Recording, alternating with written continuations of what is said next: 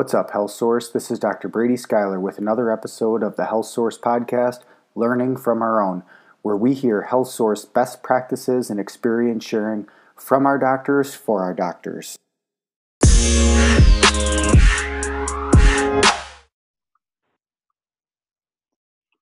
Hey, Health Source. Our guest with us today is Dr. Heath Marsh, who's in South Dakota. So, Dr. Marsh, welcome to the Health Source podcast. Thanks for having me. No, it's awesome. I'm glad you could join us. So, first thing I want to ask, and we'll just kind of roll right into it, and we'll let you run with this one, is give me a little bit of background about you, about chiropractic, about your time through Health Source. You've been in it for a while. You've had some pretty good success. So, give us a little background on you. Sure. In my 18th year of practice this year, so I've been doing it for a little while. Got into chiropractic in general after playing college ball, tore up my low back. Basically, long story made short, went through a failed low back surgery, went out of complete desperation to a chiropractor, entered his office as a crippled college athlete with a cane, and 9 months later was pain-free and jamming and backed out of PT school and went on to chiro school. So it's kind of one of those deals I always tell people my sob story, only because I feel like it helps patients, keeps it real. I think that would be a big plus with docs of all ages, but especially the younger docs is, be real with people. Let them know that, let them know your story, because I think it's huge. Mm-hmm. I think it creates a lot of credibility with folks, and it's a connect point. We had a pretty good office going into Health Source in general. That was back in 2011, I believe, early 2011. So we're just a little bit north of 9 years as far as Health Source. And we had a pretty good office. We actually got quizzed quite a bit why we had joined Health Source, because we were like, well, you guys got a pretty good office, why are you joining? And the biggest thing is we knew we wanted systems was a big thing. Second thing, compliance. Third thing, multiple clinics. And we knew what we did was pretty good. We knew it could do better. And so we jumped into it with that philosophy. So in 5 years, we went from 1 clinic to 3. And wow. We still did it, and we're still practicing full time. And I always kind of joke with some individuals. I'm like, well, how many docs in Health Source have not only done multiple clinics, but still continue to do it, practicing full time? And either you're dumb for doing it, which I'm not opposed to that, because I've been accused of that every now and then, or it's a driver personality. We've also spun off into some real estate adventures. I'm partnered in 3 other companies that are real estate driven. So in total, 6 businesses. And so I guess advice would be not putting all your eggs in one basket from that standpoint. Mm-hmm. And chiropractic's been a great vehicle this entire time, and I enjoy what I do. I think it's good to kind of have fun dabbling in other things as well. Well, and absolutely. And for those that are listening on the audio version, and we don't have a video version yet, but he's standing inside of a new construction space, because although, chiropractic was what gave him a lot of the revenue to create these extra ventures, they just moved their office into their own building, and he still has additional space for other tenants. So he actually took the call in there, which is awesome. So yes, he has other things, but he's still very passionate about chiropractic, and that's still his primary bread and butter. But yeah, he's exploring some other things, which is cool. So tell me this, Dr. Marsh, what if you have a pretty saturated area with where you're at, you have your own couple of clinics, but what makes you confident? What's your unique selling point? What makes you go out and tell people you should be in our office, because you do still practice and you do still enjoy, being the center of your practice and getting people in. So you still talk and get out into your community. What do you tell people? Why should they come and see you versus anybody else? This is not exactly how I tell them, but it's what I feel. So, I definitely don't want to come off, even overly confident or even borderline arrogant, but I feel what Health Source has helped us provide is not only the systems of our team. We have a team that's second to none. And I guarantee everybody in Health Source Nation is going to be like, well, not better than our team, right? So there's got to be a little bit of a swagger to be like, we have a killer team, right? And we have great systems and we have great flow. Are there things we could do better at? 100%, you know. But I feel like, for lack of a better way, I feel like we kick ass and we get great results, and that's why we just multiplied the same philosophy in other clinics, and all of the other clinics have done well. And it's so, back to your original question, is like, why should they come? Because I know we can probably give them the best care and the best results out of anybody else. So I don't feel like anybody's hit a roadblock in their journey of healthcare unless they've come see us. So a little bit, it's kind of like, well, that's pretty overly confident. Well, quite honestly, I feel like until they've been able to try us, they haven't tried everything. And, you know, everybody sees miracles in their office. I feel like what we do very good. And that's kind of the message that we send to folks. But we do it in a confident way of caring and servitude, not like, you know, overly arrogant, I guess. No, I think that's hugely important. One, it's the power of a team, because you're only as good, you're only able to produce the type of volume of clinic that you have if you have a solid team who's got your back and supports you and carries out the level of care, the quality of care that you guys do. But number two is trusting the process of you know, once you've established a team and you have a great service, that you know, building a great care program. I agree. If not us, in our physical and chiropractic and rehab offices, when it comes to chronic pain, I just think that there's a journey that, you know, you have to keep pushing them along this path, and that eventually, if you get the movement fixed, you get the nutrition in place, you help give them some ideas about managing and handling stress.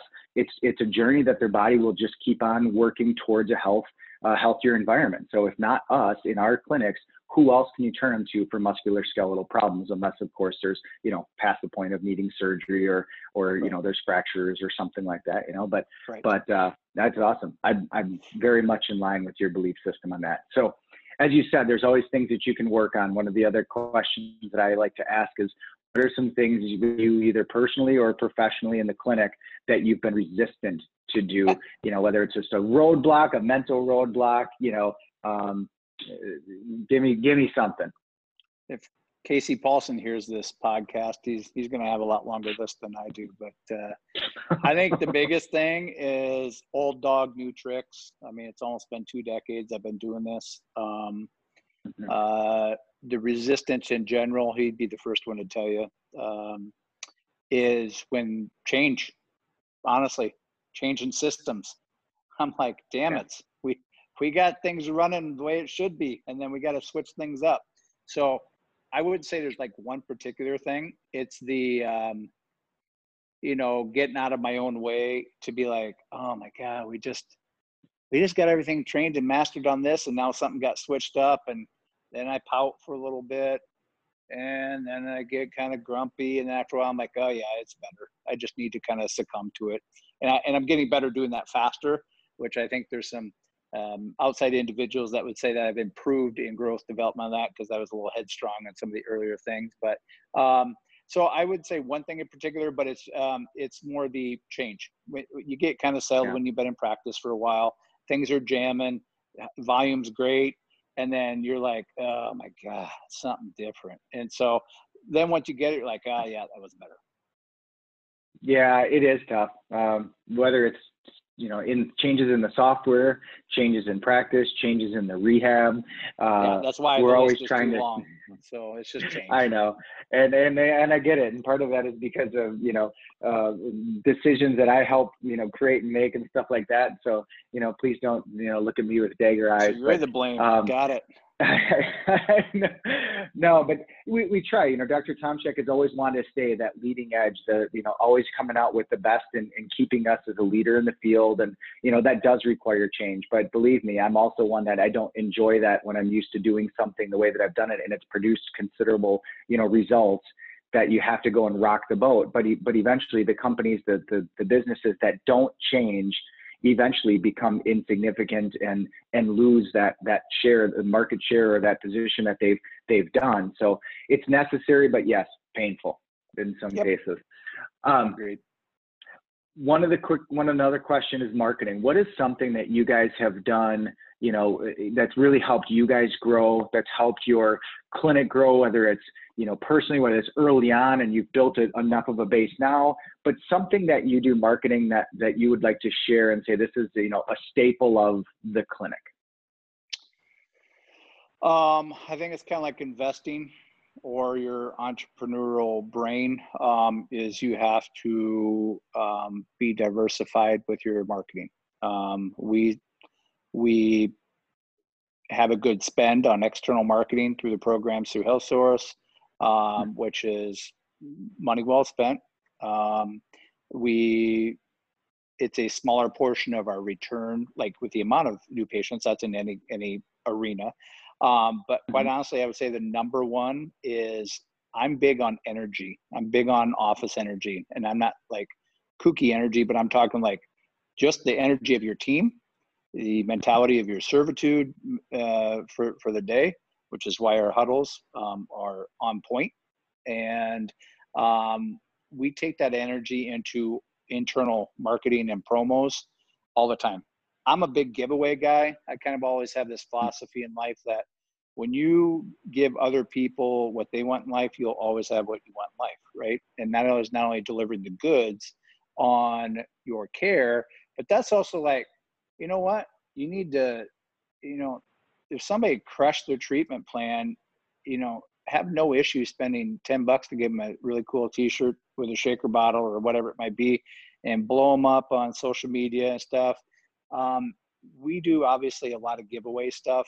And a lot of it isn't even tied into, we need a return. Like, well, if you get so many guesses, then or if you refer a new patient, you get 10 guesses. Sometimes just give stuff away and just say thank you. And it turns out when you do stuff, they're like, people are looking forward to like, hey, when's your next like giveaway, whatever. I was just telling somebody the other day, I was like, you guys do some cool stuff and whatever.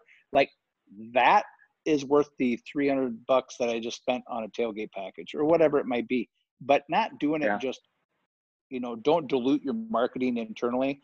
So it's usually about 6 months out of the year, we're doing something internally. Some of it has overlap, but we do a lot of giveaway stuff. We create good energy, and then it naturally, which kind of just a universal deal, what you think about, you bring about, right? How many bracelets have we seen? But it's really like, I just assume that when we have good energy in the office, hey, we saw 41 new patients last month. Awesome. Didn't even seem like that. What'd you do for marketing? I don't know. We said fun. And it maybe sounds too easy. You need your campaigns. There's a lot of other stuff that is out there that needs to be systematic, and that's the diversification to it. But I think the number one thing is the energy behind you, your intent, and your team. And if that's on point, I think it's infectious. And over time, it's just, I mean, we run about 86%, 84 to 86% internal referral based on our tracking year to year. Wow.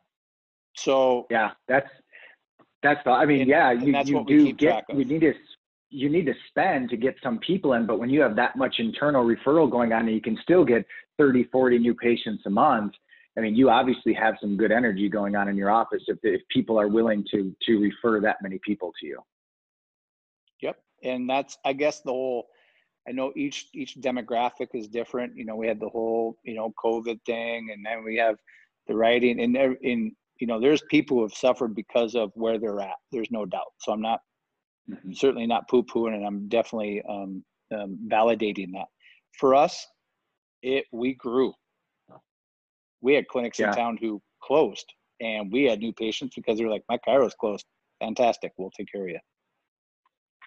Wow. Yeah, there's well, one nice thing, we've seen it in a lot of other offices that have been actually asking about HealthSource lately because of the fact that our offices have all grew, or at least didn't suffer nearly as much as the rest of them. And we've seen growth in a lot of offices for that same reason across the country. two good things that you said. Number one, you have to provide great results, right? Because if you don't get good results, they're not going to refer. Number two, you have to have good energy while providing those results, because people are going to want to refer to people that they make them feel good and that they have fun and they enjoy going to. So a couple of big things. You still need to hustle and get out there and get your new patients in through other ways. But once you build a solid base and you provide great service, you get good results, you have good energy on your team, it's much easier to maintain that type of steamroller effect, 100%. which is awesome. Last question. What is something that you do for yourself personally, for motivation, for inspiration, to keep you focused and in a growth mode? Obviously life isn't always easy. It does take some outside things. What's something that you rely on? That's a long list. Number one, I surround myself, my circle of influence is people that are always looking to build me up, and I'm always looking to build them up. I would say that's number one. And if there are people in my life that are not that way, they don't make the cut. Number two, you need prep time for yourself. I never used to be a morning person. I still am not. But I'm usually at the office by 6:30 and I'm up at 5 every morning. I have my morning routine, which for those of us who've been in mastermind groups, we all have our own. We've all talked about them at nauseum. But mine, quite honestly, is up at 5. It's coffee, it's time with my dog, it's time in thought, in prayer, and I'm not talking, it doesn't have to be systematic. Like I literally sit in my chair and let my mind wander for the first half hour of my morning to get through anything from business to people I need to pray about, to praying about my day, to what's my week look like. And it's like a dump time, and sometimes I'm taking notes. And I feel prepped. I jump in the shower and feed the pooch, and then I'm heading to the office. And that prep time absolutely has to be on point. There is a downside to that, maybe just because I'm getting older, but I can't hardly sleep past 6:15 on a Saturday morning, which kind of totally blows. And I go to bed early. I used to stay up late. I'm usually hitting the sack between anywhere from 8:30 to 9:15, and then and it's just, it makes for a very short day because I usually don't get done treating and out of the office till 6:30. And then I'm in bed 2 hours later. And it's a lifestyle. I also think people need to be considering the fact that, I don't shut off 7 days a week. It's just on my mind. So the whole work-life balance, pretty soon you just have to understand it's just life balance. It's not work-life balance. It's just 7 days a week. And if you're going to have the success of doing stuff, I always tell people, if you want what I have or we have or whatever, be willing to make the sacrifice of doing that, what you have to do, which is you just got to want it. And it has to be 24 hours a day, 7 days a week.